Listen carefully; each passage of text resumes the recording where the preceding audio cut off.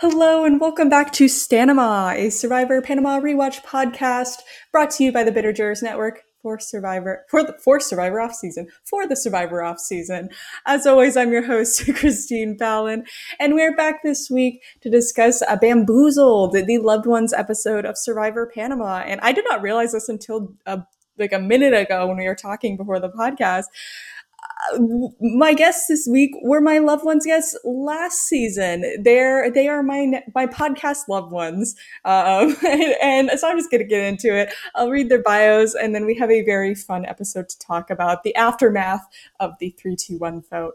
I'm joined today again by Amanda and Bill. Amanda is a brain injury researcher and day one-ish Survivor fan. I appreciate the honesty. She regrettably played the LRG Survivor Philadelphia, where the true prize was the friends she made along the way.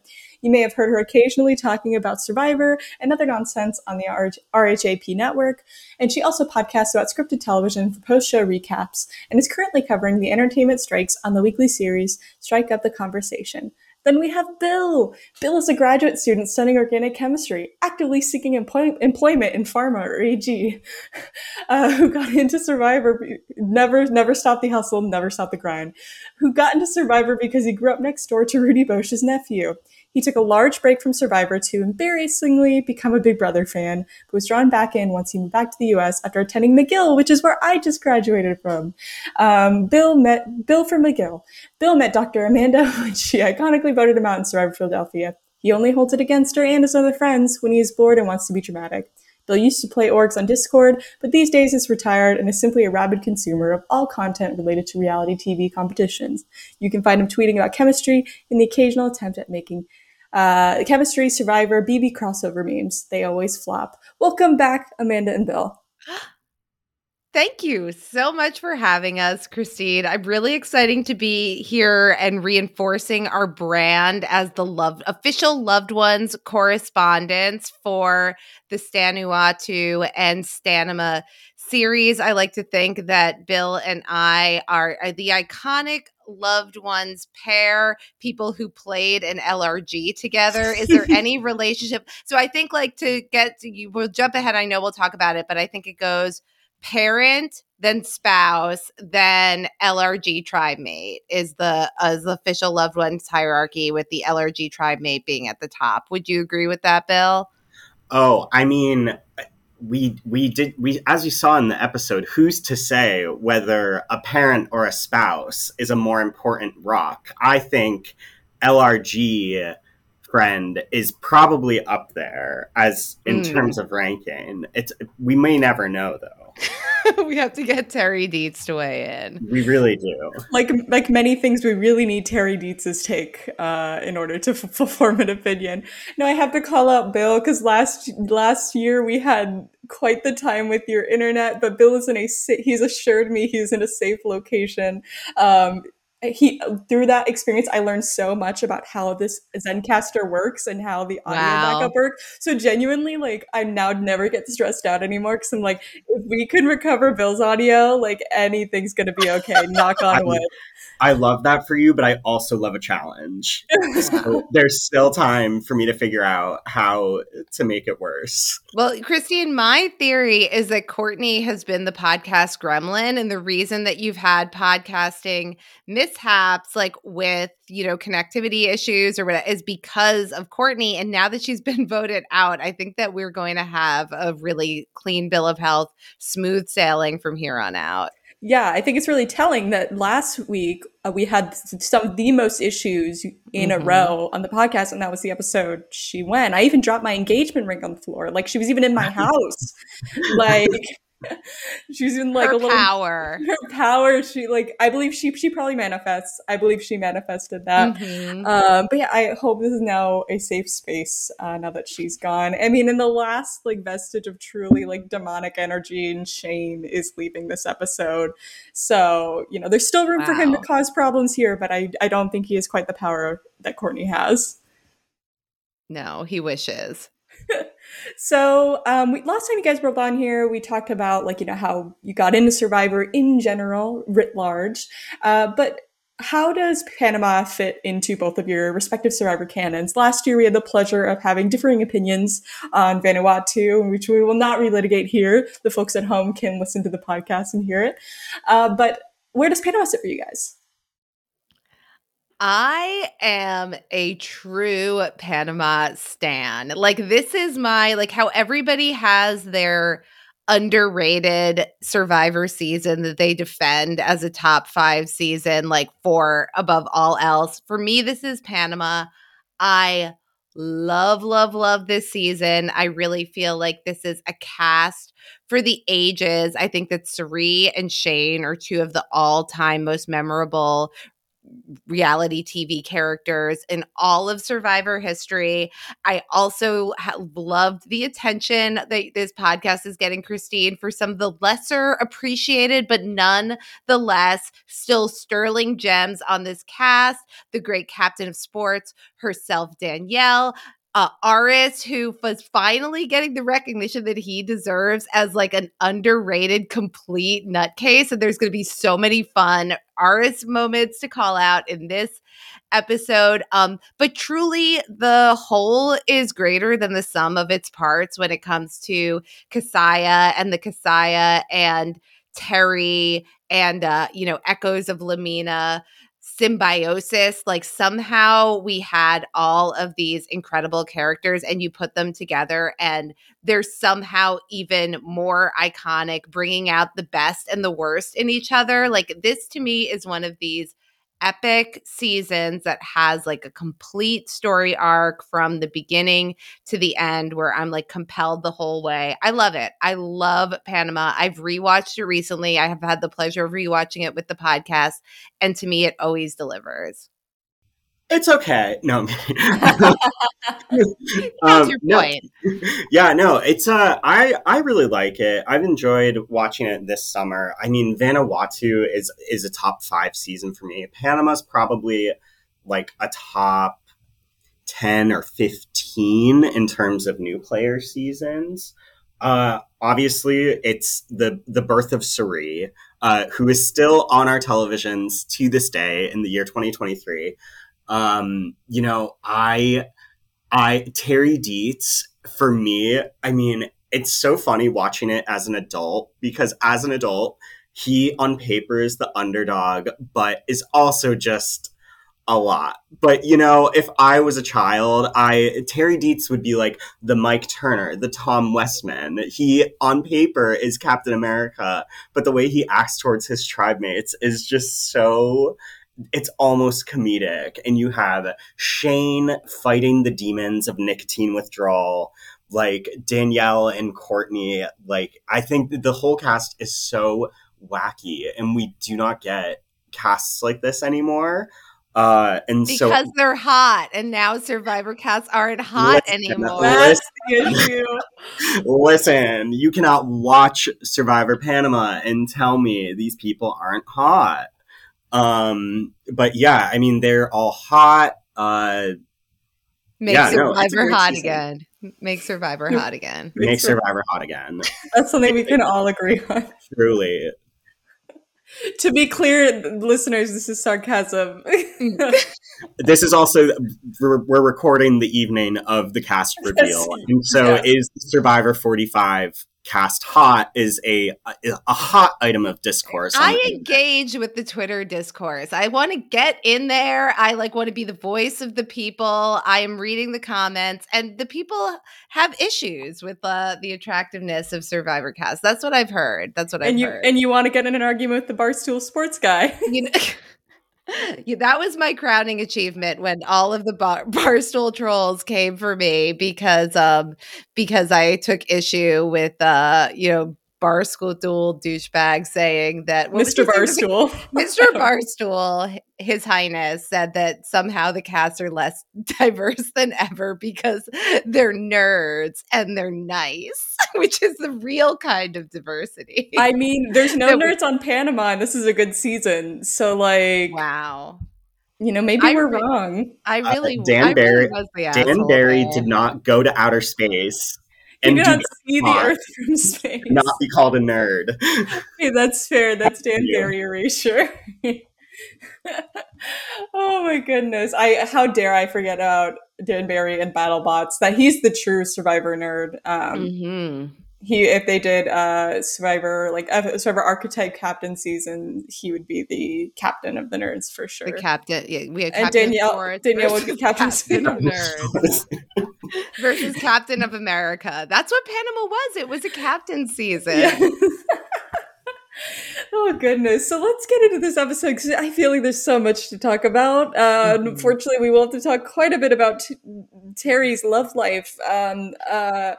Wow, this is something. So to set the scene for this episode. Also, it's really good to be podcasting with you guys when I am not like succumbing to COVID. I don't know if you remember that. I was Oh on day yes, one I of COVID. know, Christine.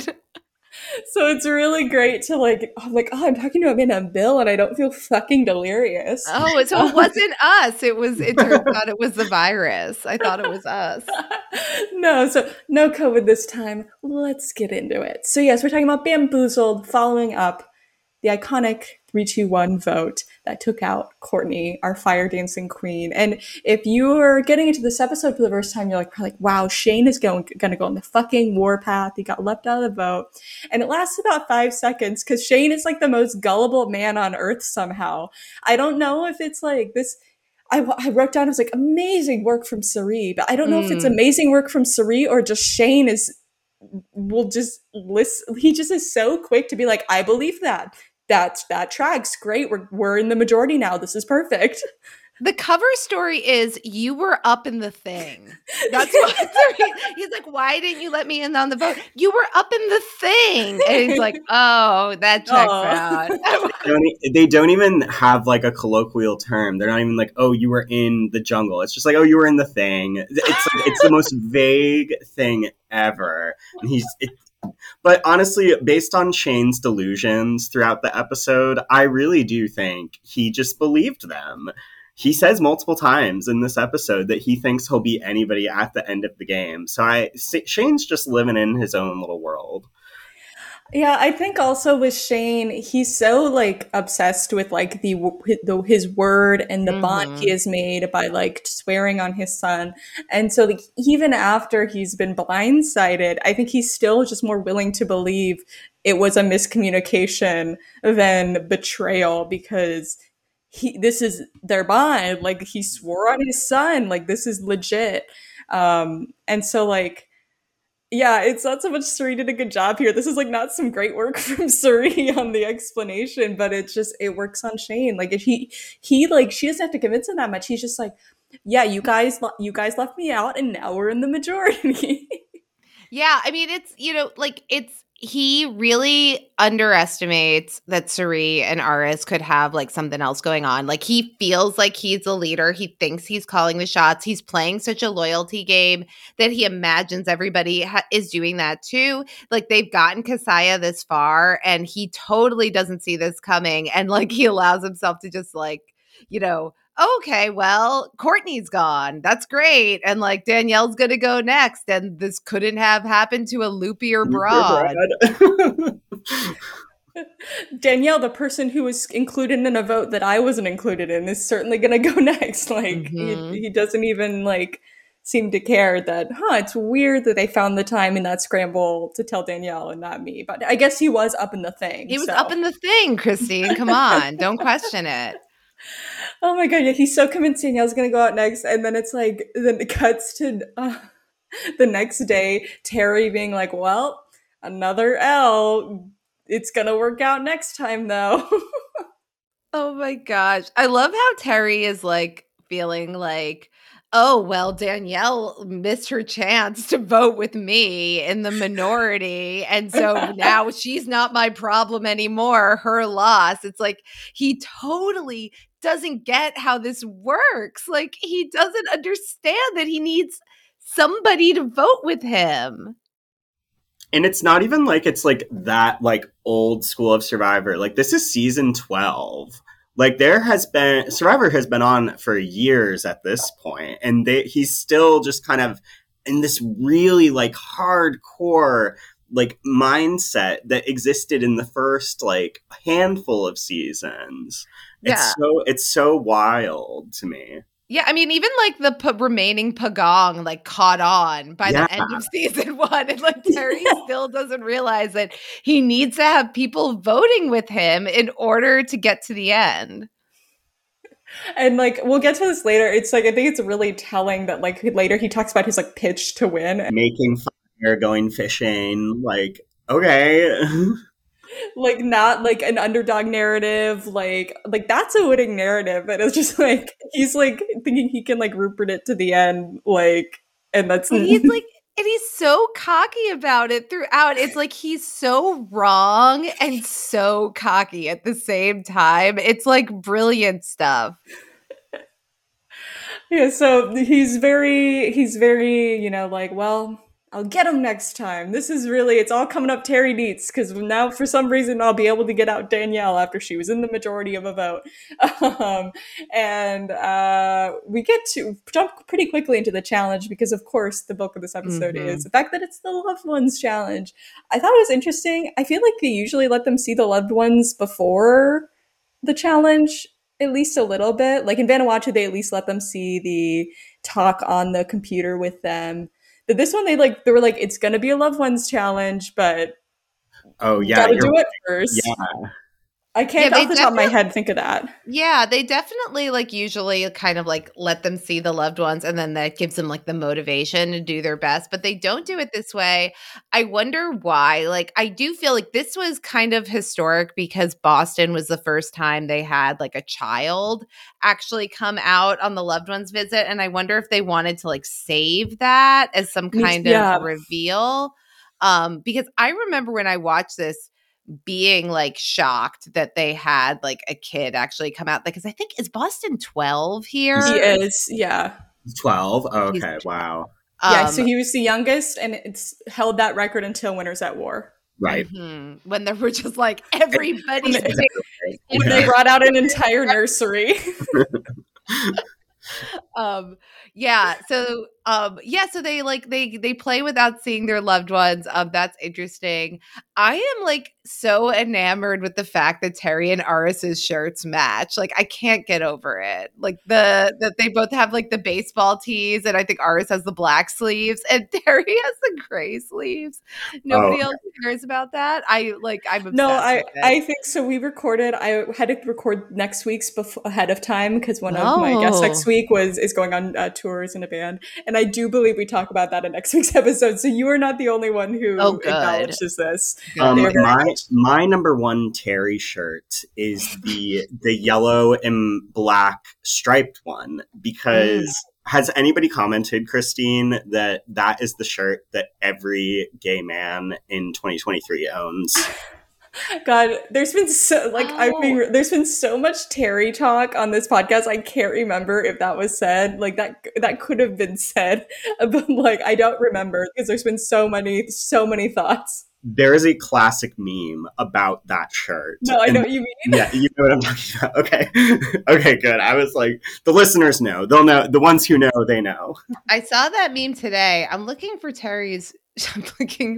I'm image searching Terry Dietz right now to find this shirt. Oh, I see it. Yes. This is his opening sequence shirt, like where it says his name, like in the opening sequence. Amazing. Yeah, I wonder where he got his like Aris twin shirt. Maybe he's borrowing it from Aris. Maybe he had a backup. That's cute. I love it. I love that they match. It's so cute.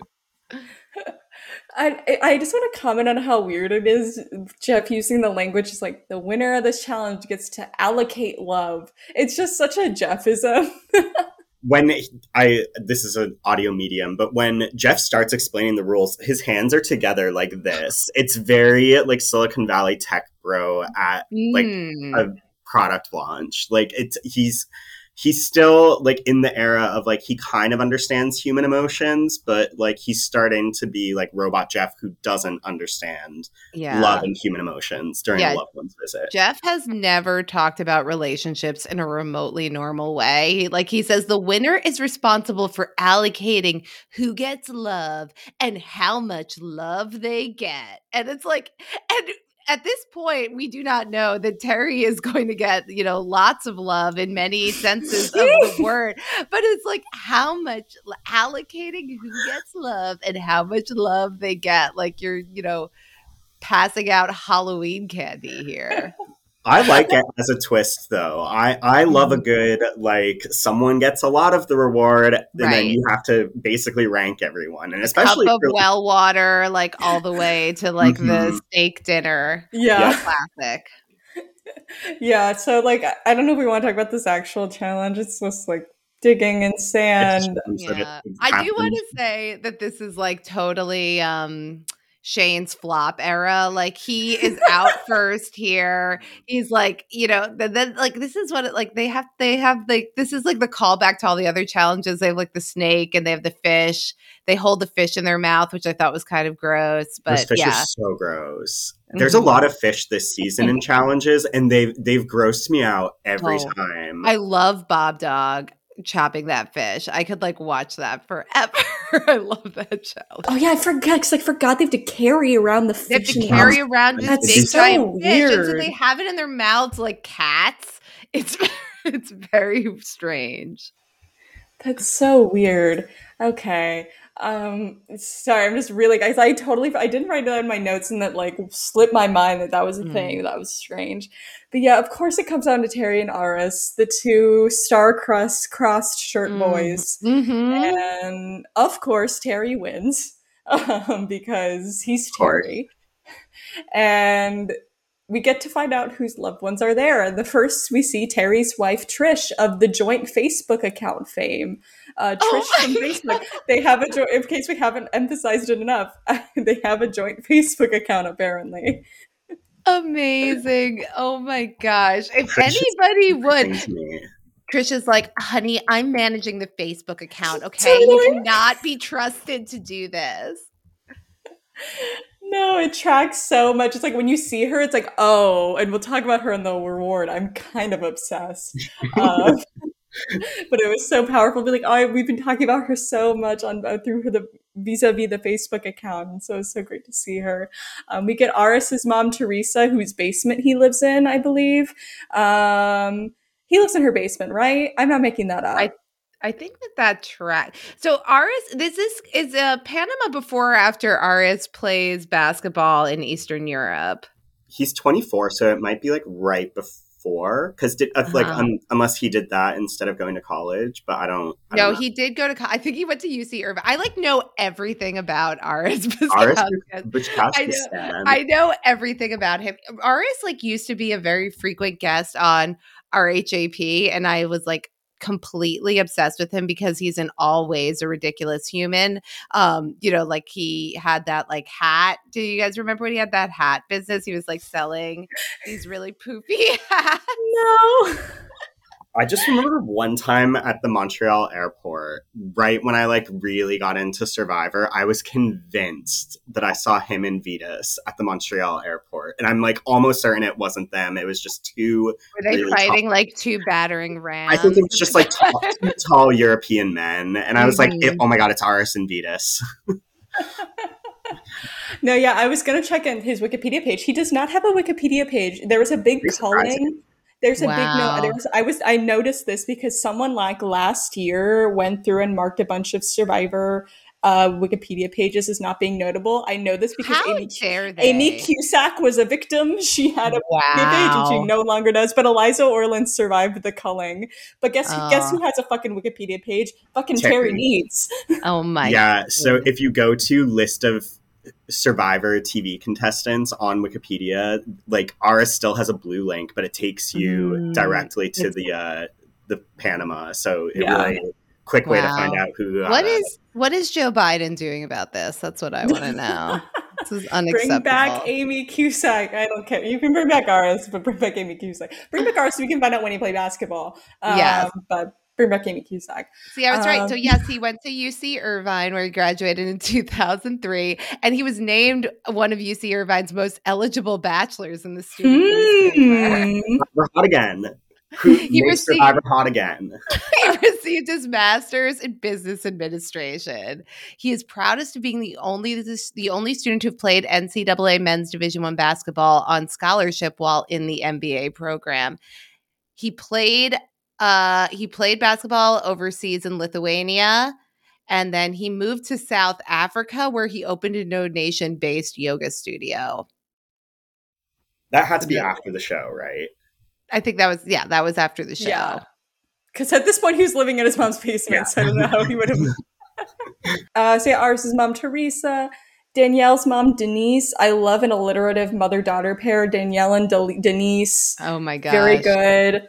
So on brand for them. Yeah. She's Trish like, and Terry. She's like, Ma, don't cry. Like, I love with her mom. She's like, she's so cute. I love her. It's like, yeah, she's your mom, Danielle. And then when seeing HB, like when HB walked out, I was like, it was like the character entrance of the season for me, because he's just like, for people who don't know, Suri's played many seasons of Survivor. This will not be the last time we see HB, and it's like for this to be the first time he arrives. It's very sweet, and they're such. I think I speak. I'm not just speaking for myself. They're such a cute couple. Oh like, my god, the cutest couple. Yeah, this I think is one of the most memorable family visits of all time for me. And like HB's appearance here and his and Cerie's relationship is like so sweet. They're like so genuine. He's so proud of her. It's like he's so real and just like it's completely adorable. I feel like HB kind of like steals the episode here. But this is great. And it's great to have this like in Cerie's first season, and like I feel like he becomes like her and her family becomes so much of the Cerie lore. Here we are in the summer of 2023 with Cerie playing Big Brother with her own son. So yeah, this is amazing. Yeah, and we're learning so much about Cerie's family over the course of Survivor, now Big Brother. Some things we don't want to learn. As I'm seeing through Twitter, I am not watching Big Brother, but I'm seeing not always great things, but only great things from HB here, thankfully. Yes. And then Jeff, of course, leaves the big best for last. I do think you're right, Amanda, that they were probably kind of building the suspense of like, will it be Shane's son? Because he's talked about his son so much on the season. We saw him in the video. And Shane literally falls to his knees when he sees his son. We need to emphasize his son's name is Boston Powers. Boston Powers. When would Shane have been naming this young is important. Man? Okay, if he was 12 in 2006, 1994, Austin Powers release date 1997. So he was ahead of the game. Okay. So I just got the whole Boston Powers sounds like Austin Powers. I was just thought it was so weird that he named, well, not weird. Okay, name your kids whatever you want, but like he's not from Boston. That's like the whole thing in the beginning of the season. Danielle's like, oh, I can't do Danielle's accent. She's like, I'm picking Shane because he's from Boston. He has the Boston tattoo. The Boston tattoo. Yeah, everything about this. And he's wearing his Boston or Bus t-shirt, which is like very, very cute. But Boston Powers is such a name. It's such a name for for such a family here. And then Shane like just so overcome with emotion. Like one of the reasons that Shane is so compelling is because he is this really, really out there character, but you can tell like he feels things so deeply. Like he gets so wrapped up in the moment in a way that like, Chappelle, I think, spoke very well to some of the toxic qualities of Shane. And we do not want to put that on a pedestal as like something that we should be subjecting other people to against their will, because sometimes it's a little bit scary. And seeing some of his takes online, like I think we've probably heard and seen enough from Shane Powers in this season of Survivor. But like I do find that there's something about like how deeply he feels for his son, how overcome he is in these moments, that like it's just you can't look away from him when he's doing this. Like it's really, really compelling stuff. So yeah, Shane's son Boston's here. It's really sweet, and then we get to Terry's allocation of love. Um, so the breakdown is two loved ones get to go on the overnight visit to the like villa. One loved one gets to go to camp. One person just gets a hug, and the last person gets absolutely nothing and goes to exile. So Terry's first choice, which is like, yeah, like I feel like unless you want to be completely self-sacrificial, you choose yourself and your loved one. Yeah. Like no one's gonna fault you for that. Like no one's gonna be like, how dare you want to spend time with your wife? Except maybe Aris would, because he's really combative about it later. But And Terry like has no friends and out like none of these Yeah. people like like they barely would like spit on him if he was dying of thirst. But like so I mean he really owes these people nothing at this point. And like you said, Christine, like nobody's gonna fault you for picking yourself. It's like the gimme. It's that's a no-brainer. And even if you don't pick yourself, if he said, I'll just take the wave, that also makes you a target, because then everyone's like, well, like we've seen that in other seasons of Survivor where the winner gives it up for the sake of the tribe and then they go home.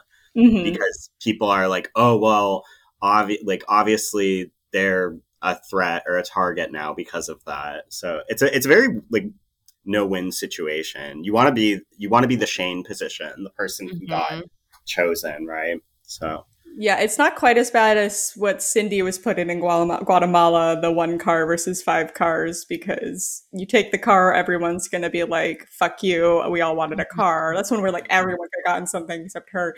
Or you give everyone the car, and then they're like, wow, that bitch just gave 5 people cars, gotta get rid of her. So it's not quite as bad of a position to be in, but it's still it's fun to be. It's sometimes just fun to be a hater, you know. This is true.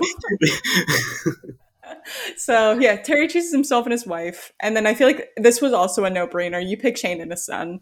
Like he's a kid. I also like wonder, would they have let Shane's son go to the camp overnight? Like I'm wondering if they were thinking like what that would have looked like. I mean, they probably would have just had like a producer near him, like around the clock to make sure he didn't hurt himself. Because if like a child gets, I don't know, like I just feel like there's some liability there. Kid Nation is this pre or post Kid Nation? Okay, Kid Nation was in 2007, so maybe they saw this episode and they were like, hold on, but what if? What if the kid went? But I mean, yeah, it's a no-brainer. Like you want Shane and his son to be able to spend this time together. It's such a cool experience for the son. Like Shane was not getting picked for something good here. Like this was a really easy choice. And then the choices get harder.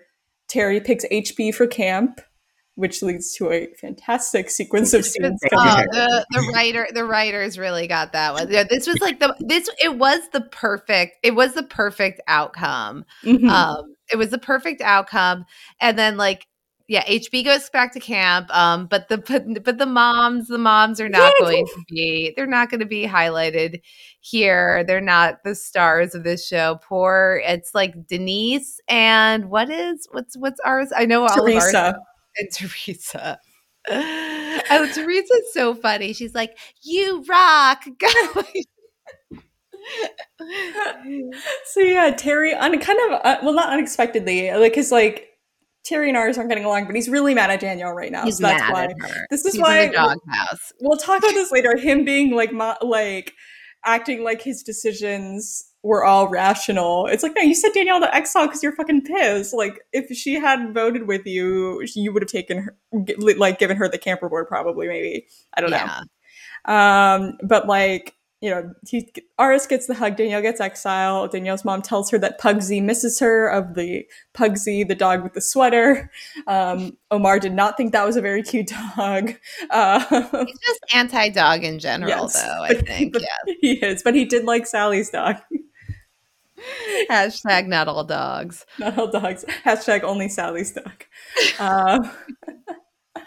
So Terry has made his choices, but it will not be the last we hear of them, because he later feels the need to relitigate them step by step as if he's God.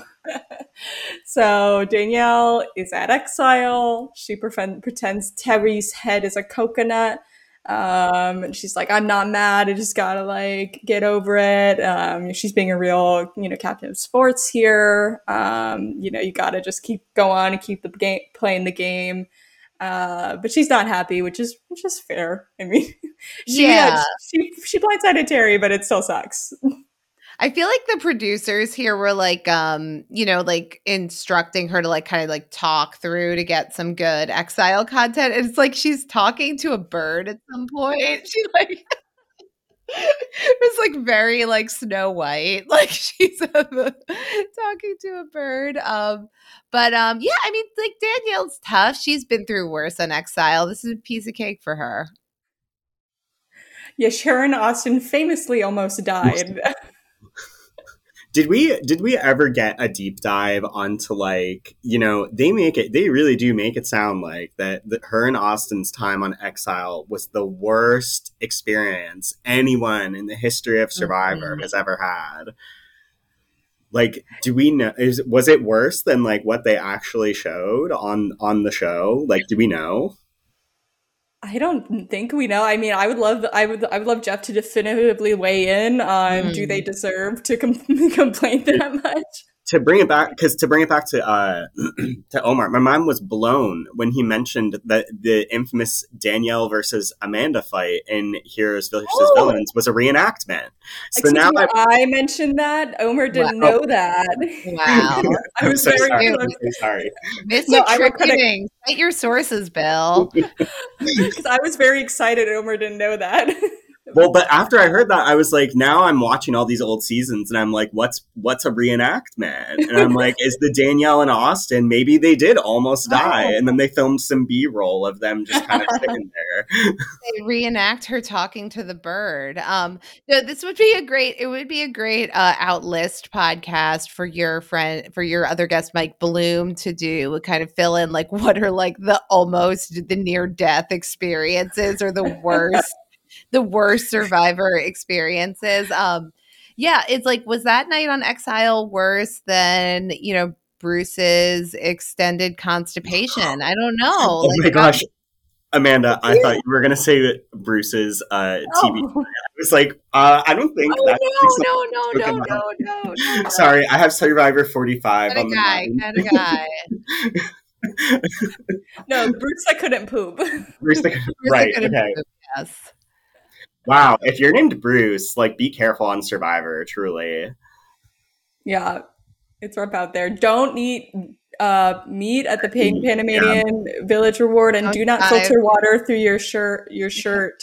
We don't know what was the culprit, but... And don't dive headfirst into obstacles in a challenge, if your name is Bruce. Only if your name is Bruce. Do what you want. Perhaps survivors should reevaluate some of the design of their challenges, but if your name is Bruce... Yeah, just play it safe. Right. Just feel extra careful. So we go from Danielle's monologue to the Serene HB show. They are just so delightful. She's the first thing she said is like, I ate snails. Like, she's so like, she's just like ready. Like, it's so cute. Like it's so special they got to share this, and she's clearly so excited to be like, look what I can do, and he's so excited about it, and like he's kind of shocked by it and laughing about it, but like it comes down to him just being like in awe of like what she's done. It's just so cute. Excellent choice, Terry Deeds. Amazing. Yeah, she's so proud, and he's like so excited for her, and they're so adorable about it. There's like this really funny Aris moment in here where it's like he starts like kind of like I don't know, like lecturing HB. He's like, this is our reality. And I'm like, okay, like here we have the white UC Irving MBA student like telling this black man about like, this is what it's really like out here on Survivor. Like, open your eyes and you'll see. Like, I lose it. I love Aris. He's so ridiculous. He's so intense. Like he just like I think something that struck me on this rewatch is how quickly he gets it like really intense. Like this will come up Mhm. with the Terry conversation later. Like they're having a pretty level conversation. He's like, "Oh, so you hate mothers, don't you?" Like this will happen in a big way next week, the biggest way possible. He's just like so quick to get so intense. It's so funny. We have to get to it. We have to talk about well, first we talk about Boston and Shane on the Mhm. Roar, but then we have to talk about Terry and Trish. Um, so Terry, Shane, Trish, and Boston. You get to the villa. It's like fully stocked. This is a great reward because it's like Mhm. it's just a kitchen. You just get to make what you want. And Like they also get to sleep in a bed. I feel like yeah, any reward where you get to fully just like basically go to like a Ponderosa, like that has to be the most like desirable reward. Like Yeah. sleeping in a bed, like This isn't crazy. like the cots at the Survivor Spa Right. Yeah, that's yeah, yeah. like, just like in another location on the island. It's like a real four walls with a roof and a bed. I think that this house in Panama is where the Survivor All Stars stayed in the preseason, where like mm, Amber and Boston Rob's their romance bloomed. I think I've heard Whoa. Rob Sesternino talk about how this is like somebody's house that Jeff Probst knows, like some rich person's house. so And many things have happened in there. I know. Oh my goodness. How many survivors have had sex in that house? Make Survivor hot again. Let's how many have done when's the last time anybody in Fiji in the modern era? Probably none. Not hot enough. As Not far as hot. we know, if anyone wants to leak that information, no, please don't. Please respect the room. No, See, yeah. it's just please to be clear, we're very much joking. But yes, certainly there's some fucking happening in this episode. So again, Shane and Boston, it's really sweet how Shane is like telling the story of the season and also being like really honest about it. Like he's not sugarcoating it. He's like, yeah, I was a mess. I wanted to quit. Like Shane, for all his faults, like seems like a very loving dad. I was It's thinking I need a Gilmore Girls spinoff, but like called Powers Pals. Oh my oh god. my Um, goodness. it's Wow. giving like Laura. He's giving like Lorelai Gilmore when he's like he's like my best friend. Like I grew up with him. Like that's probably a very intense relationship. Uh, let's not. I mean, I have a lot of Gilmore Girls opinions. Oh no. Yeah. How much time do you have Yeah, tonight? I don't think we have enough time to Really opening a unpack can of worms Shane here. Powers as Lorelai Gilmore. Yeah, it like it is like very sweet how much like Shane loves Boston and like how close they are. There was like something to me that's a little bit like, I don't know, like yeah, he should like it's nice that you're like he's like a kid and he's like a brother to you, but I bet it would also be nice to have somebody who acted like a dad sometimes. Well, There's that's like the Lorelai Gilmore of it all. It's Yeah. she's exactly. very emotionally immature and And it's also being said, because I thought the same thing, but it's also being said by Boston. And I'm sure if you asked Shane, he wouldn't be like, oh yeah, he's like a little brother. mhm. Whereas Lorelai Gilmore would probably be like, oh yeah, Rory's like a younger sister. Yeah. Wow. I'm trying to find a way to work Paris Geller into this, and I can, but that's what I Oh, really want to talk Eric, about. Talking about Gilmore Girls. Survivor Panama as Gilmore Girls characters. Paris Geller. Who would be the Paris Geller? I don't know. She's just one of a kind. Yeah, truly. There's like no nerds. Well, I guess Yeah. Dan Barry is the Paris Barry. Geller. There's a Paris Geller. Yeah. We can move on, but Courtney is Kirk. Oh, That's 100%. Yep. okay. Moving on to Trish. Trish. Okay, there should be a twist where you can like vote to swap out a player for a loved one. Oh, wow. I Yeah. Trish want season. she was like this is like crazy. I forgot how she's like literally Terry's just sitting there doing nothing and she's like, Oh, but you're aligned with Suri and Aris, and you guys just did, and Courtney and Danielle, and Danielle's going out next, right? And it's like crazy. Yeah. Terry's just like sitting there, like saying absolutely nothing, and she's like completely like backseat Survivor playing. It fucking rocks. So good. Why was she not on Blood versus Water? They had to have been in the mix. I'm surprised. I would be really surprised if they've never been in the mix, because I know that like Survivor would have loved to bring Terry. I mean, they finally did for second chances, but I would be shocked if they didn't have her in the mix for Blood versus Water. I mean, this is why Trish is the one that runs the Facebook. You know, it's like she's the one with the ideas. She's got the plan. Yeah, and I love like Terry's like, my wife is such a perceptive person and great at strategizing, and she dedicated her whole mind to the game. And Terry, I think, has other things on his mind here. As a note, Terry and his daughter actually were in the running for Blood versus Water, but was cut, I believe, because his daughter was too young. She was still under the age of 18 at the time. I think that was it. So yeah, Terry was in the mix for Blood versus Water, but not his wife. No. Wow. Sad. She has kind of a 1-900 voice. Is that too much to say? Because she talks like Jill from Dance Moms, and on Dance Moms they always referred to Jill as having like a 1-900 voice. The listeners who know. I do not watch Dance Moms, but I believe it. Yeah, even like Shane picks up on this, like, you know, how much Trish is getting into this, and like, good for him though. Like, I kind of like, I mean, one of the things that I like about this season is that, like, okay, Suri is really, really good at Survivor. Obviously, she's one of the best players to ever play, probably the best player to ever play, and nobody else on the season is close to as good as Suri is.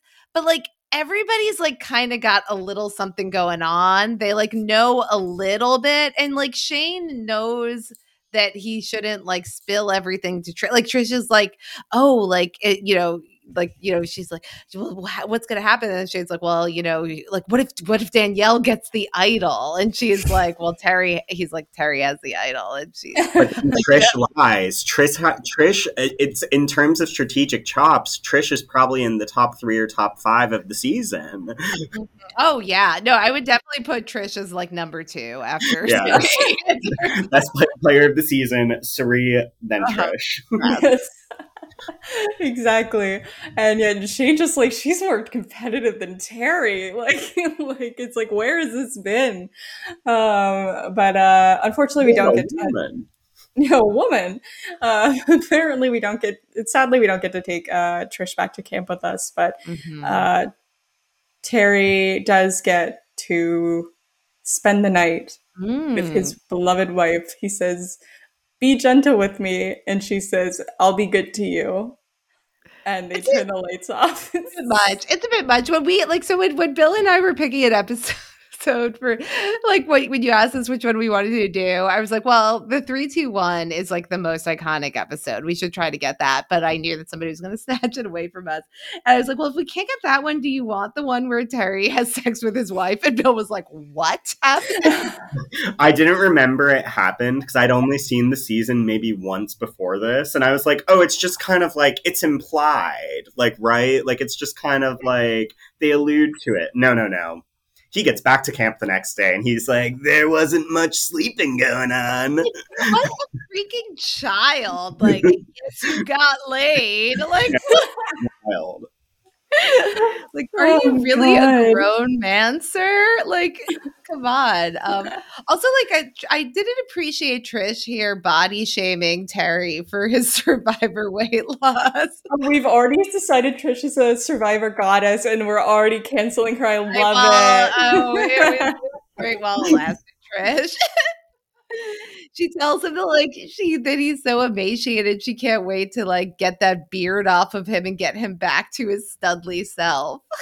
What an icon. She said, what an icon. That's all I have to say. Trish is a woman after my own heart. Like, I like this double on Terry. Can someone please make a Trish fan cam? Oh my goodness. If they had 90-minute episodes back then, there would probably be enough Trish content for a fantastic fan cam. But yes, we must say goodbye to her. I don't know what else she's up to. We know she's on Facebook. But yes, I don't. But I'm gonna go out on a limb and say Trish Deeds is not on Cameo. So I would not be above sending a Cameo request and being like, "Hey, can you have Trish make this?" Yeah, actually, can Trish do it? Yeah. I don't think Terry has ever posted anything on this joint Facebook page right here. I'm scrolling. This is major Trish vibes all over it. Their daughter is married to a woman. Is she? I think so. So Terry Dietz is the proto Mike Turner. Wow. Gays for Terry, rise up. Gays for Terry. We're not starting that. Oh God, yes. So Terry and his wife say goodbye, and Boston and Shane say goodbye, and back at camp before HB has to leave, he has a very moving confessional where he's like moved to tears by Cerie's sacrifice, putting herself into such a challenging situation to provide for their family. It's just so sweet. They just love each other so much and have so much respect for each other. It's really, really beautiful. Yeah, the tears are like so genuine. And then like I got choked up when Cerie says, "I'm doing this for my family. I want HB to have a better life. I want us to have a wonderful life." And I was like, and then she like goes and continues to play all of these seasons of reality TV and becomes one of the biggest stars ever of reality TV. And like I know that she's like had this amazing career and has like moved up and like, you know, it's just like what it's like her professional career, right? She's done it all. Like she's done it all. And it's like, and it's amazing that she, you know, it's such a touching story to see this at the beginning of all of it. Yeah, and now she's on Big Brother Bill, which is like, as we all know, like the final pinnacle of all achievement. Yeah. She's made it. After Big Brother, where do you go from there but into hiding, you know? Oh, God. But for real, like this episode in a vacuum, it's like Cerie is like what Survivor is about. And like in this episode, you see it. Like she at the beginning of the season was afraid of leaves. And it's like, now it's like she's showing HB, like, this is what I do out here. And it's just like, that is the show. And it's awesome. And it's like why like this show is so good and why Cerie is still on TV almost 20 years later and like still a fan favorite. Oh, my computer's just like making really loud fan noises. So I'm closing out some programs. I'm a fan of Cerie too. We all are. It's making fan noises. It's like I stand. I'm leaving that in. So then Terry gets back. Yeah, he just is like, not much sleeping on my part. Gross. Have some decorum. It's funny. I have to laugh. Mainly, I'm just leaning into the make Survivor hot again. Like, off Terry, like king. New Survivor could never.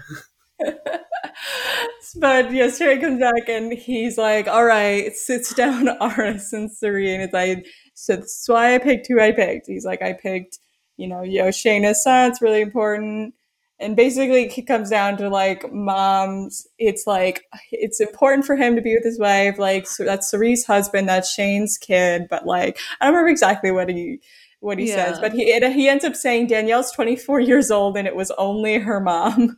So good.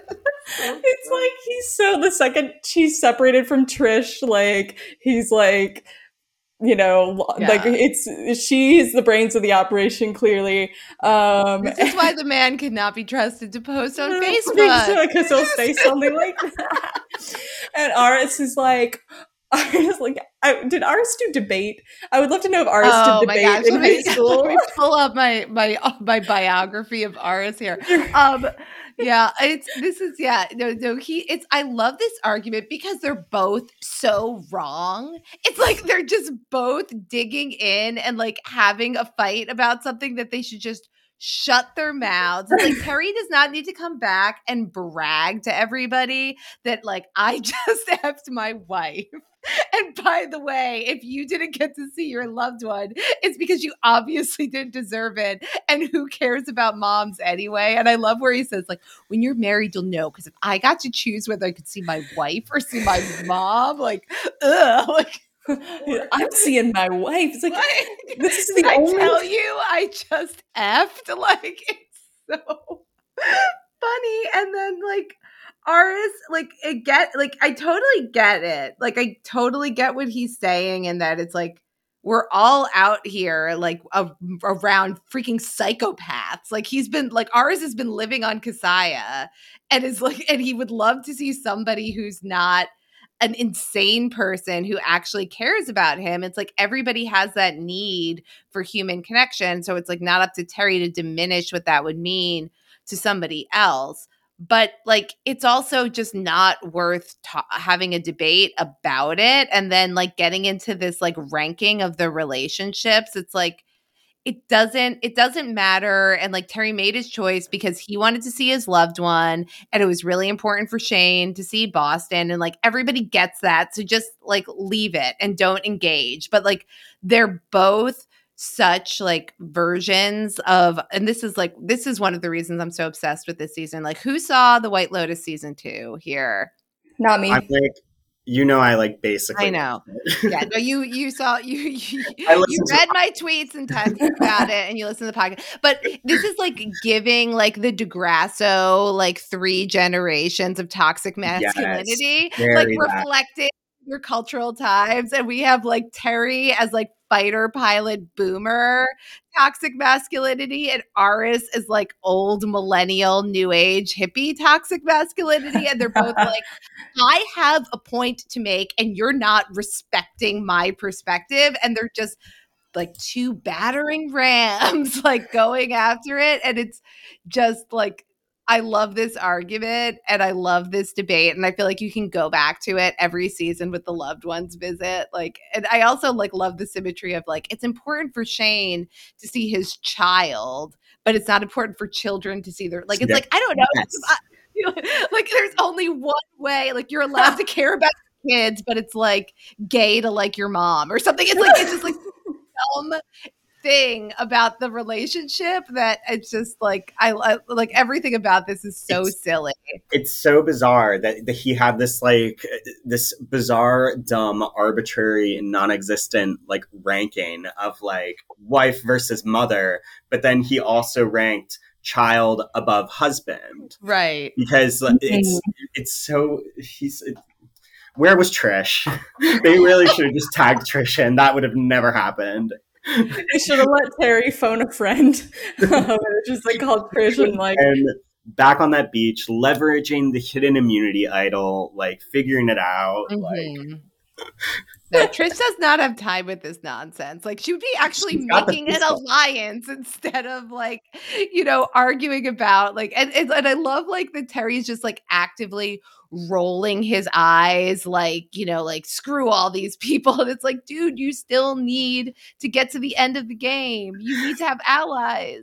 And it's so funny that the like net result is both Aris and Terry in confessional being like, well, I told him, he got wild up, and like they're both like no self-reflection, but they're both like, yeah, I handled that pretty well.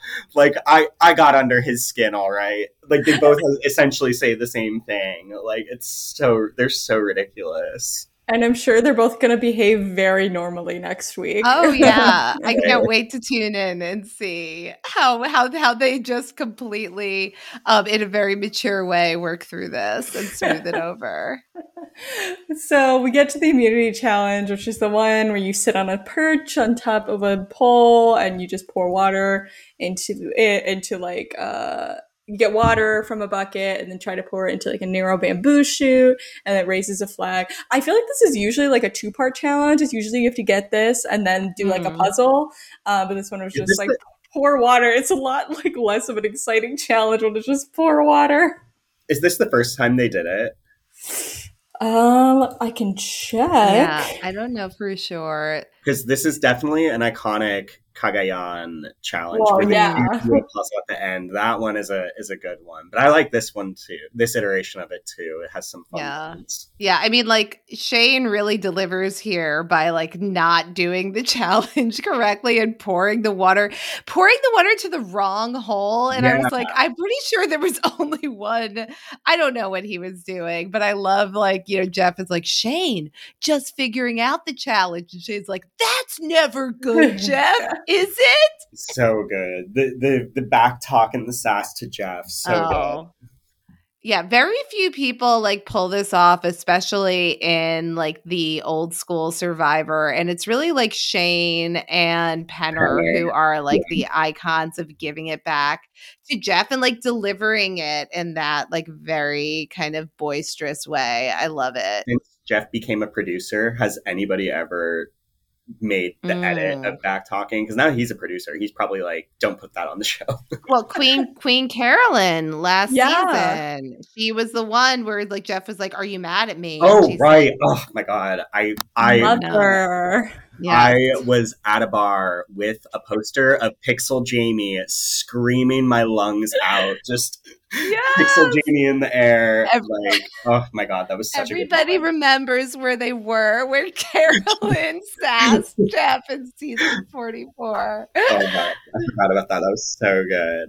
But Bill, I was going to tell you, you were correct. This is the first time this challenge happened. And it happened again in Micronesia and then Cagayan, Game Changers, and David vs. Goliath. So Suri competed in it 3 times and lost every single time. Oh my gosh, that's amazing. And it's also like wild to me that even in challenges like this, like Terry is just beats other people. You're like, what is the like insane athleticism involved in like pulling a bucket of water and pouring it through a hole? And like, again, like Shane is like so bad at all of these challenges. Like Suri is clearly better than Shane at like multiple of these challenges. But what is the major athletic advantage that like immunity beast Terry Dietz has here? I wonder if being taller, because ours is like famously ours is much tall. taller. Like, yeah, being tall for this is probably not a good thing, and so Terry being a bit on the short king side, probably. Yeah, I don't know what Danielle's excuse is. She's a captain of sports, but I guess I don't know if there's a sport that requires this particular set of skills. Danielle was a soccer player, right? She was a soccer player, so you don't do a lot of like. But I mean, maybe maybe like the Air Force just like prepares you for all of these different things. Like you never know, like when you have to. I don't know. There's probably like some precision in like a line. I have no idea. I'm just randomly guessing. But for whatever reason, Terry wins. And we get a fun moment, which is where we get like some like a new era Survivor editing where Shane does a Jeff impression and goes dun dun dun, and they edit the music to like be perfectly on his dun dun duns. Like that's like, wow, this just not something you saw. That's something you see a lot now. Right. He was definitely doing that. And unintentional too. You know, he was probably just saying that, just like goofing around. Whereas, we're gonna cut this, yeah. Yeah, but I love that. Like again, like one of the things that makes like Shane such a great character, like when you see one of these players actually like through their performance change the way that the show is edited. Again, Queen Carolyn did it in last season, but it's like they bring something that actually influences the whole approach to the show. It's like that's next level stuff. Yep, Shane Powers, Carolyn. Exactly. And end of list. Shan. The Shantham, that was Shan huge. wrote her own theme music. Yeah. But Shane did it first. I almost said Terry did it first. Terry certainly didn't do it first. He's not interesting enough.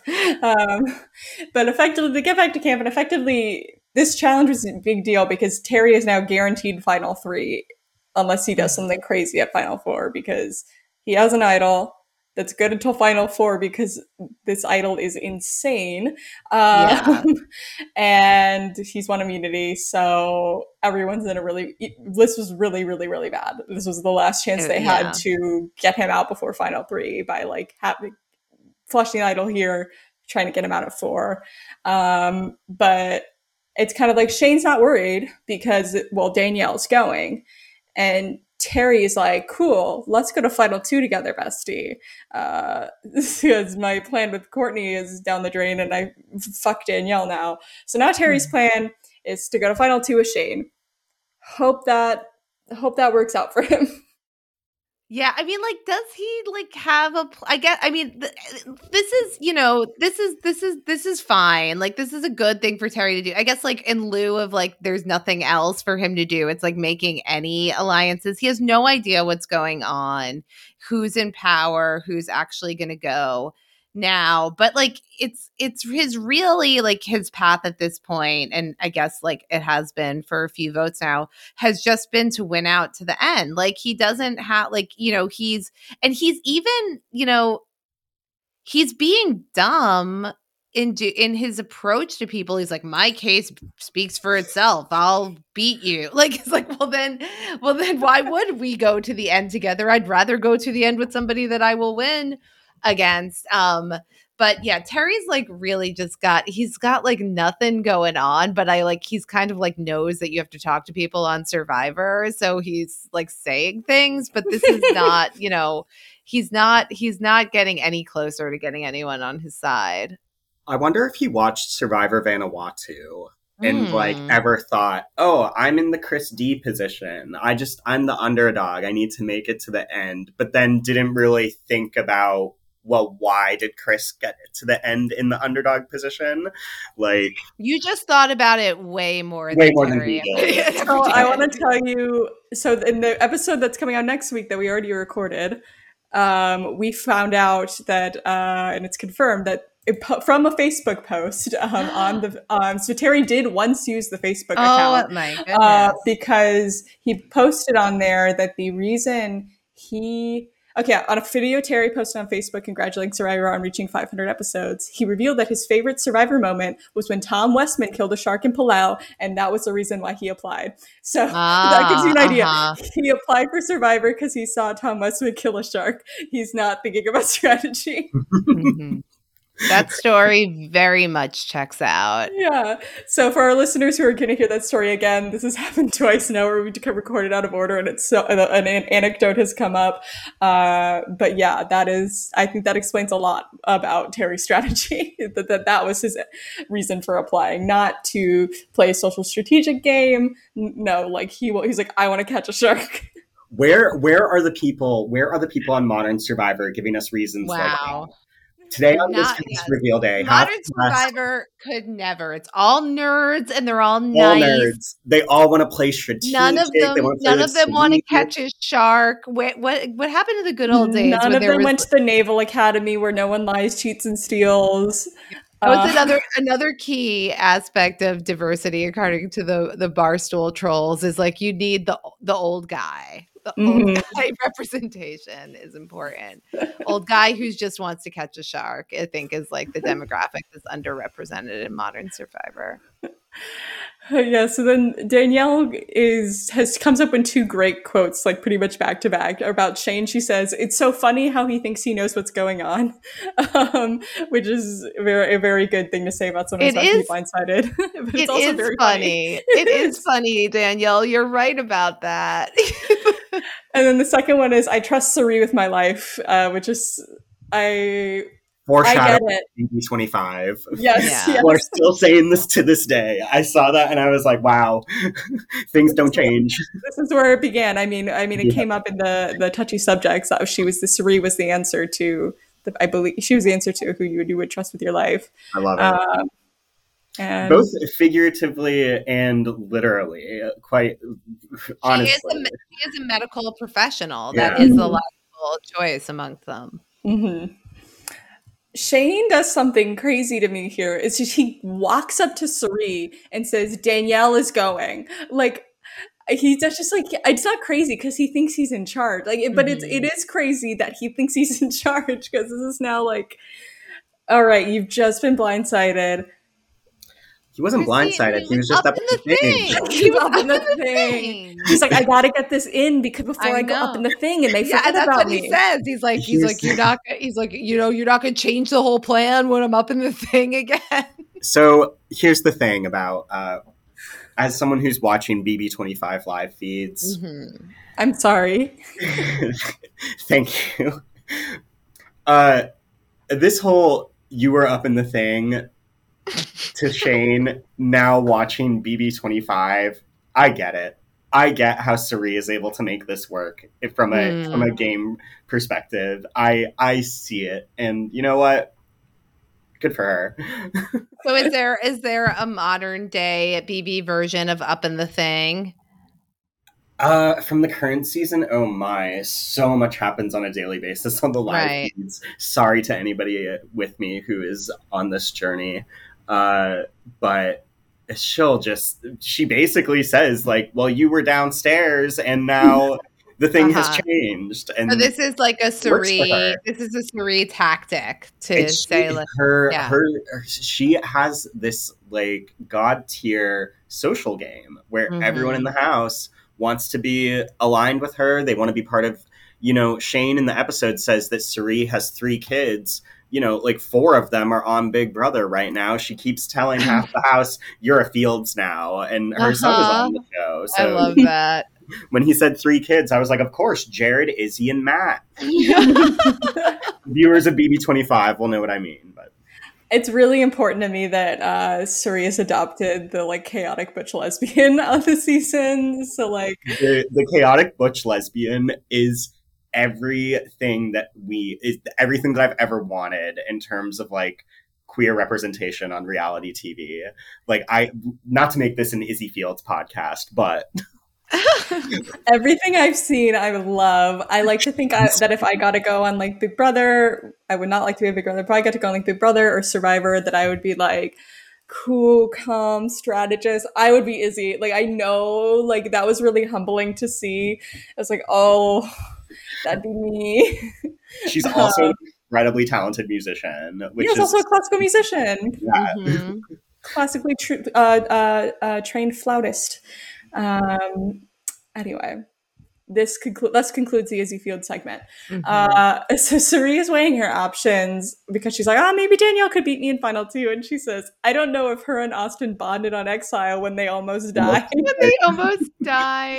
Yeah, I mean, also, like, this is just, again, like, the one, like, when I rewatched this about a year or 2 ago, I was just, like, rewatching the season for funsies, and I was so struck by how, like, fully formed Suri is in her very first season playing Survivor. Like, you remember that she's afraid of leaves and all of that, and that she has this journey where she sort of overcomes this and discovers that she has this ability that she didn't know she has. But like from the 3-2-1 vote to just like in every decision that she makes, like how intelligently and rationally she's thinking through all of the implications and thinking multiple moves ahead, for her to be aware that Danielle might be a threat because of certain relationships that she has on the jury. Like, even though there's like a lot, like it just, now that we take that for granted, but we take it for granted because of Suri, like because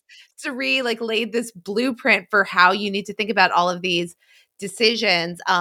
And like other people on this season, like, and I don't want to get too far ahead, like aren't thinking like this. Like other people that Suri has played with are not thinking like, maybe they're thinking like, oh, I like Shane is thinking about like, but like they're not like this level of self-awareness of recognizing the different ways that somebody could be a threat instead of just saying, well, Terry's a threat because he wins the challenge. It's like she's so aware of her position and other people's position.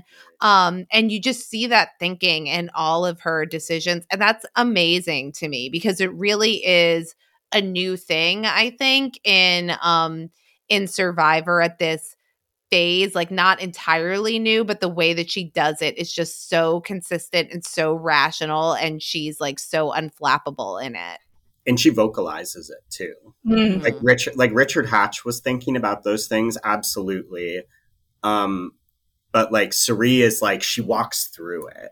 And like it's very much like the blueprint and evolution of strategy, and it's why people on Modern Survivor are saying that they want to play like Cirie, because it's like she has it so like a fantastic blueprint of how to play the game as well as like thinking about the game. Also, before we move on, she said Danielle and Bruce had a little love affair. Yes, Bruce loved Danielle. I mean, yeah, and they got, we did not get to see it much. Apparently, they were incredibly close, enough for Danielle to say on Heroes versus Villains in her preseason questionnaire that was the Survivor player she respected the most. So interesting. What an icon. Because I remember in his medical evacuation, she's like very affected by like him being like, you know, having the gastrointestinal distress and all that. And I was like, where did this come from? I just remember him as like fighting with Courtney about like the rock garden. Yeah. She could sense he wasn't in the shelter. Yeah. That's when we had the whole bit about her being in the Boston media.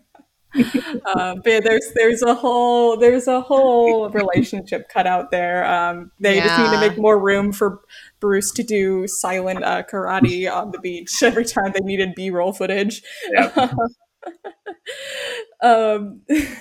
So we get to Tribal, and I always just want to point out a study in contrast, though. Cirie thinking about how Danielle might be a threat. Shane, on the other hand, thinks he can beat anyone in Final Two. He's nothing if not humble. I wish I had that confidence in myself, to be quite honest. You know what? And we'll never know. It's like you know, for it might have been true. Like we will never know. Who are we to judge? Yeah, we don't get to see that play out. Yeah, sadly.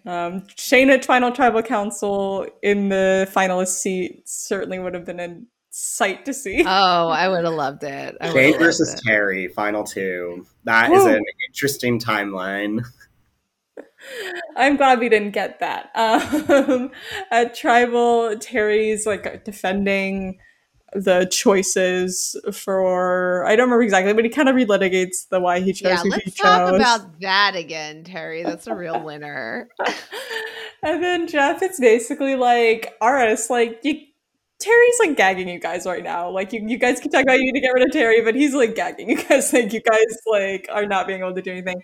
But Aris, like, I think like has a really good comeback to that. He's like, it doesn't matter if Terry wins challenges. Like, if you don't win people, you don't win the game. And so, because that's the whole issue with Terry's game, is like he can talk about how good he was at helping out around camp, even though Cirie famously caught a fish and he didn't. How he can make a big deal about the challenges he's won, but like the game is to like win people over, and he never did that. Like even these past two votes here and last week, he thinks so we'll talk about the vote, but like they don't show Terry's vote. Terry voted Aris. He has no idea. Yeah. He's like, Terry did not vote in the majority. He gets kind of his ass saved because it looks like he voted in the majority. Tom won Survivor because he caught a shark. I guess that's what it is. Like Terry had to catch a shark. That's how you win.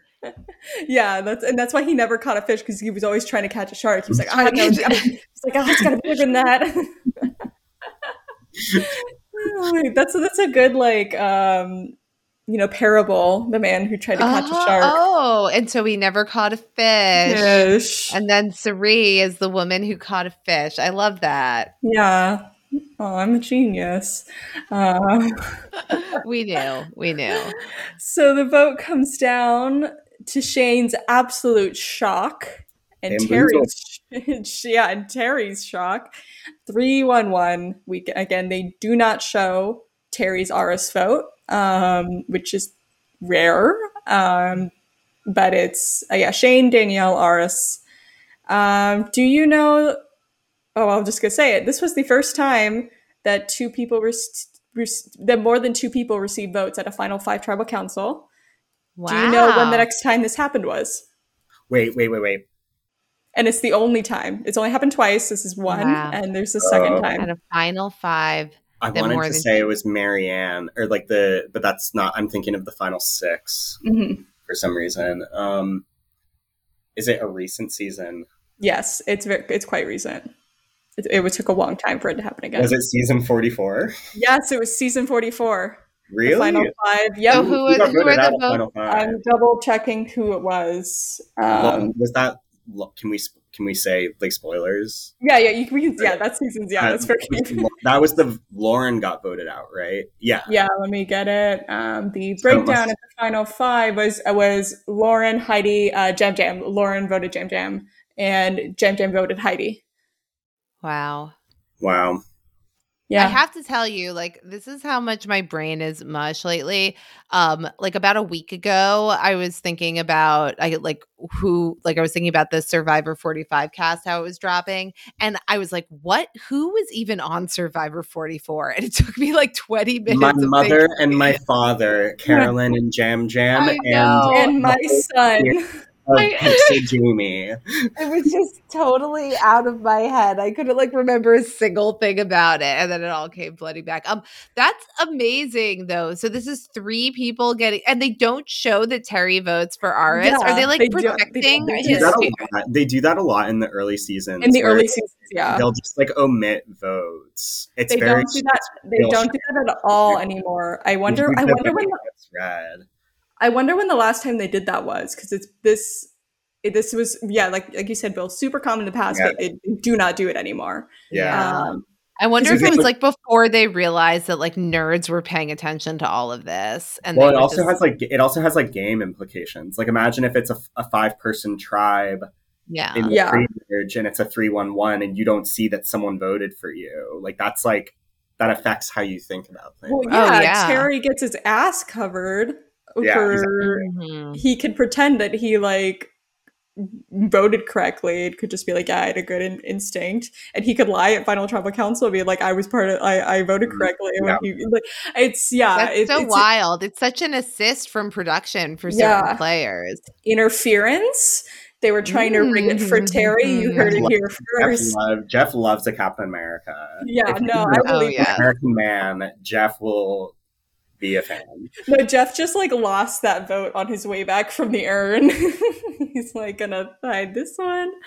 But I have two notes of like visual gags at. Please. You probably noticed them as well. When Courtney walks in, she does like a little peace sign and blows kind of like a kisses her fingers and then blows a peace sign. Suri makes a face like she is terrified. It's like a very blink and you miss it. Like, it's so random. And then when Jeff asks, Danielle, can you be trusted? It cuts again to Courtney and she like sticks her tongue out and like blows a raspberry. It's so funny. And I just don't understand why they cut to Suri making a terrified face though when Courtney like walks in with a peace sign. But it cracks me up every time. And like I look for it. Oh my goodness. I noticed the blowing the raspberry, but I'll have to go back and find that one because I did not notice the Suri reaction. Courtney's jury look is so Courtney. Also, like it's just it's so great. It's so great. I mean, like it's just again, like so much has already been said, and we could say so much more about how much these people truly on such a visceral level hate one another. Like Terry can't help but like roll his eyes when Aris is talking, like Courtney's blowing raspberries from the jury. It's just, oh my gosh, amazing. This is Survivor. Truly. This is Survivor. Villains and hot people. Villains, get hot it together. People, like they've got it all this season. A hot Final Four. An old man who's there who's in his 40s.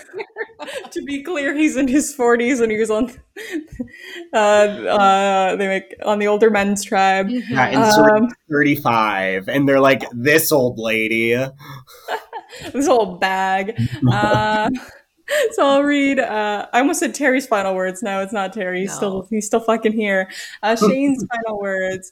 I got duped. I was blind. Oh, we forgot to mention. Sorry, before you the final words, his like Shane's thing about I get to get an ice cream bar in about In 1 minute. minute. I thought it was a cigarette, and I wanted it to be a cigarette so bad. But you know what? Maybe he doesn't smoke anymore. Mhm. And then Terry salutes Shane as he walks out.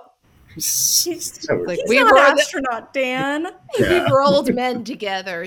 We served in battle. He's like, there goes another final two. Oh god. So now I'll read Shane's final words. I got duped. I was blindsided. I really thought that me, Aris, and Sari were locked in. Yeah, you really did. This will be the toughest thing I ever do in the history of my life. I just want to tell you, Bobo, that I love you so much. I'm sorry I didn't win. I tried my hardest. And Daddy is proud of himself, although I'm disappointed, and I love you. So actually, really, you might expect Shane to have very different final words from this, but he's not bitter in these final words. At He least doesn't threaten to kill anybody. He says nice things about his son. Like, he seems to get it. It's very like out of character. yeah, it's a relatively nice send off for him. Even though, like, I'm gonna eat an ice cream bar in 1 minute, it feels like a little bit like, game recognizes game. Even though I don't think Shane had very much game, but it's like he kind of goes off graciously here, which is a nice ending for Shane. I think this is a good send-off episode for Shane. Like, giving him that moment with his son, it's like definitely a good, like, we've seen some, really wild Shane stuff this season, but this was like a relatively kind of human, empathic portrayal of him on his way out. And the edit didn't clown on him too hard. Like Mhm. most of the edit with him, like, or not most, but like, there's some of the edit where he's like making the one of you will be voted out tonight. Like, like they're not like clowning on him. They're just kind of like, he's very highlighted throughout the episode, and they give him kind of like the full Mhm. spectrum of human emotion. no, it's a great boot episode for him. Like you said, you really get the full spectrum of Shane. I mean, he doesn't have a big blow up in this episode, but in terms of he's coming back from this blindside last vote to this like unearned confidence here. It's a great downfall, but it's Mhm. not. It's with this uh, you know underlying sense of like, oh, we've kind of seen a different side of Shane, and like doesn't excuse anything that he's said or done. But it's nice that that comes in the boot episode because Yeah. it just adds a little bit more to him as a character. It's good writing. Yeah, the writers' room is on Hey, fire. Yeah, Really good yeah. writing this whole Support episode. writers, pay writers. Yes. I hope the writers are getting residuals from Paramount Plus. Let's unionize the reality stars. Exactly. So, any final thoughts on this episode before we wrap up? Let me just double check my notes real quick. I wrote "Make Survivor Hot Again" like 5 times in my notes. Fiji could never. No one in these Fiji seasons are doing it like Trish was. Great notes there. Yeah, this is so, like, I love that we're still like, we have like, cause I feel like the quintessential Kasaya is like Courtney, Shane, Danielle, Aris, Suri, right? Like, that's like I feel like Bruce and Bob, like, they are important, but like the quintessential Kasaya is like, I think, going back one episode where you still have Courtney in the mix. I love that we still have Courtney on the jury here. Like, once we lose Shane, I do feel like this is a real end of an era. Like there's like some essential Kasaya-ness that has been, exercised from the tribe with Courtney and Shane going back to back. So, I'm really happy that we got to come in and talk about, Kasaya, such as it was, having Courtney on the jury in the aftermath of her boot in the last gasps of Shane.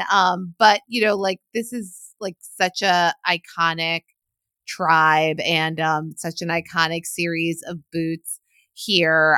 So this was like so much fun to talk about it and, give some, just give some highlighting to some of these great characters and like a really, really great Suri episode. Has anybody come on here yet, Christine, and stand Suri, or are we the first ones? Yeah, you guys are the first. Wow. No one has had a single nice thing to say about Suri. Thank goodness we showed up. Yeah, it really does go to show, like, it's 2023, and most like Survivor like super fans, broadly defined, could probably tell you like what season is Kasaya, and they'll know, oh, that's Suri's tribe from Panama. But like now in like modern Survivor, I'm like, who was on the Green tribe this season? Like, what was their name? Like, it's just, like, it's such an iconic tribe. The best to ever do it, I would argue, or certainly one of the best. I mean, they're up there, yeah. They're up there. I would say probably the best. So before we wrap up and do plugs, it's time for episode titles, where we take the episode title, which is Bamboozled, and we say we can do it better. So it can be a quote. It could be, the example I give, if you don't want to do a quote, Chappelle, actually the poll just ended for last episode, did just 3, 2, 1. Caroline for Power the Idol did Terry's Tumble. Doesn't have to be a quote, but whatever you want. So whichever one of you wants to go first, go for it, and I will go last.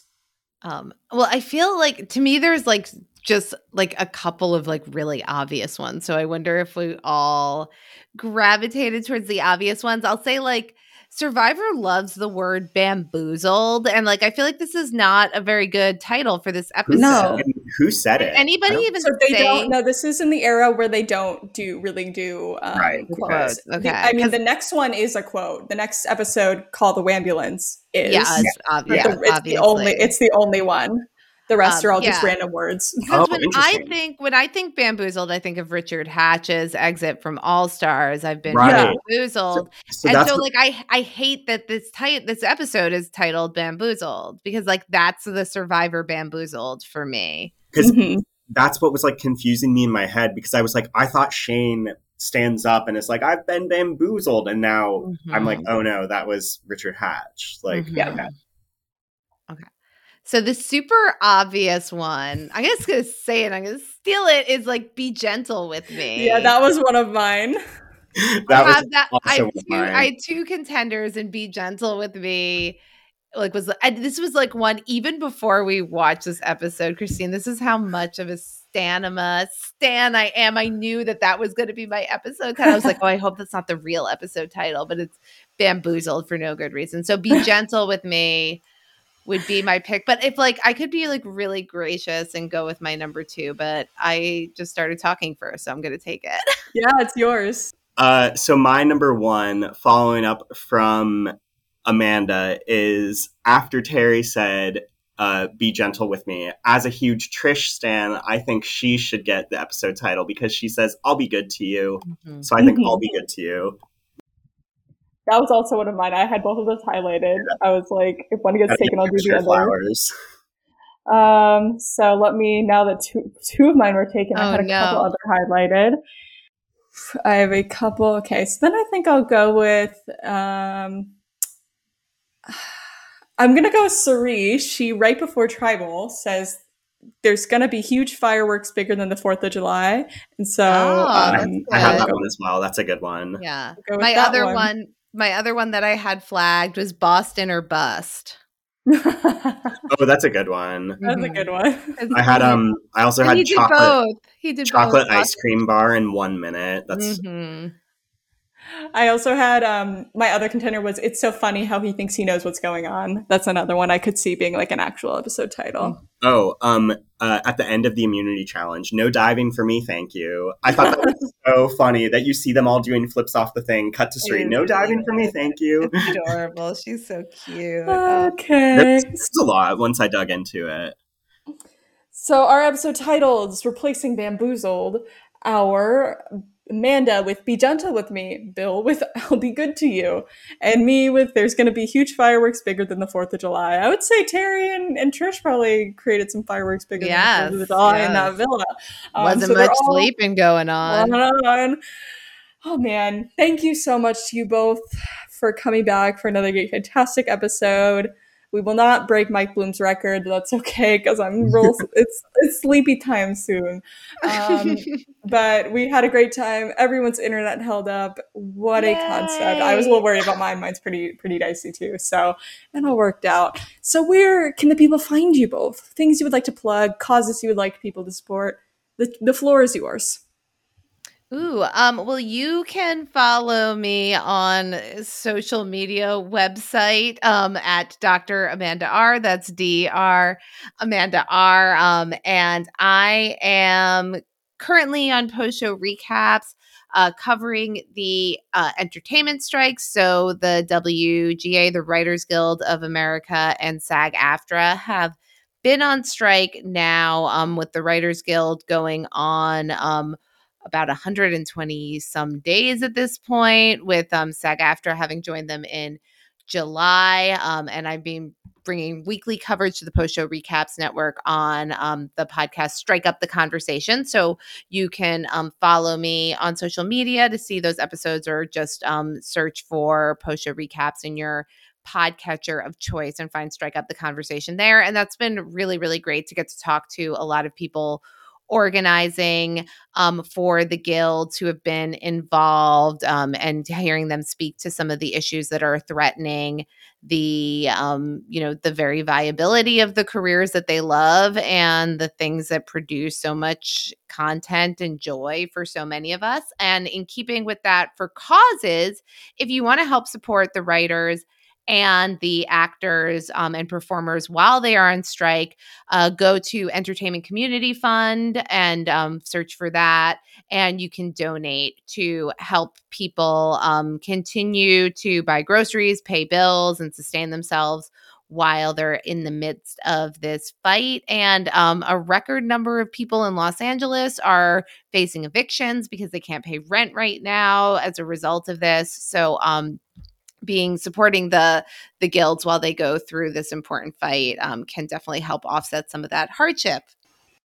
I don't have much to plug. I'm like about 12 followers away from 2,000. So if any of y'all want to follow me at Bill the Chemist, all one word, on the former Bird app, go for it.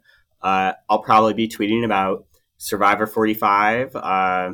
Other than that, I'm just finishing up grad school. Give Bill a job.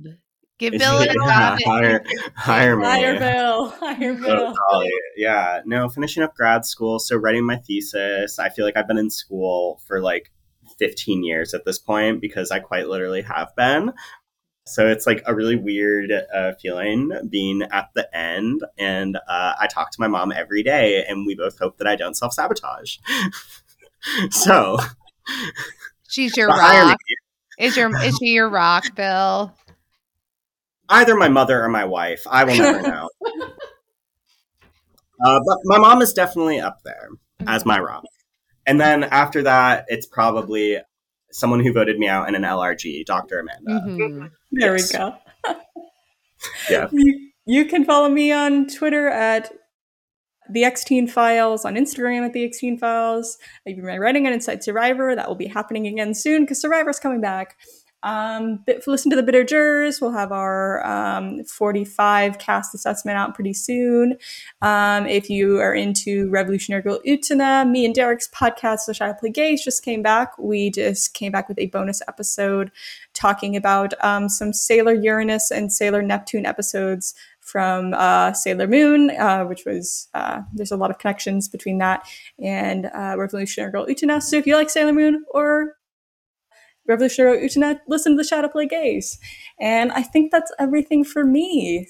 So Amanda and Bill, thank you so much. I need the people to know right after I said no one had internet problems, I had internet problems, and we had to get that sorted out. But we still made it really far, and I'm really proud of us. It's nothing compared to last time. So How many people were scared? we were all scared. Like Amanda like logged off that night, and Bill and I still hadn't like recovered the audio. And I just imagine she went to bed like not knowing if there was going to Oh be a my podcast God. in the morning. I woke up. I barely slept that night. I think like I literally woke up at 5 and like drove straight to like school campus work to like make sure I had an internet and like did not have my Yeah. computer closed. I was Poor like, this needs to be Christine open. with COVID, staying up all night to like make sure that the file downloaded. But we did it, and we did We it did it. again. Yay! So yay! So next week, as I mentioned, I've already recorded it. It's a really fun episode called "The Wambulance." We're not going to be able to top that episode title, but we will try. So we're getting close to wrapping up Stanama, and it's been so fun. Thank you so much for listening, and thank you again, Bill and Amanda. And I will see everyone next time. I will not see them. I will. You will. I will hear. You will hear me. No one will be seen. All right. Goodbye.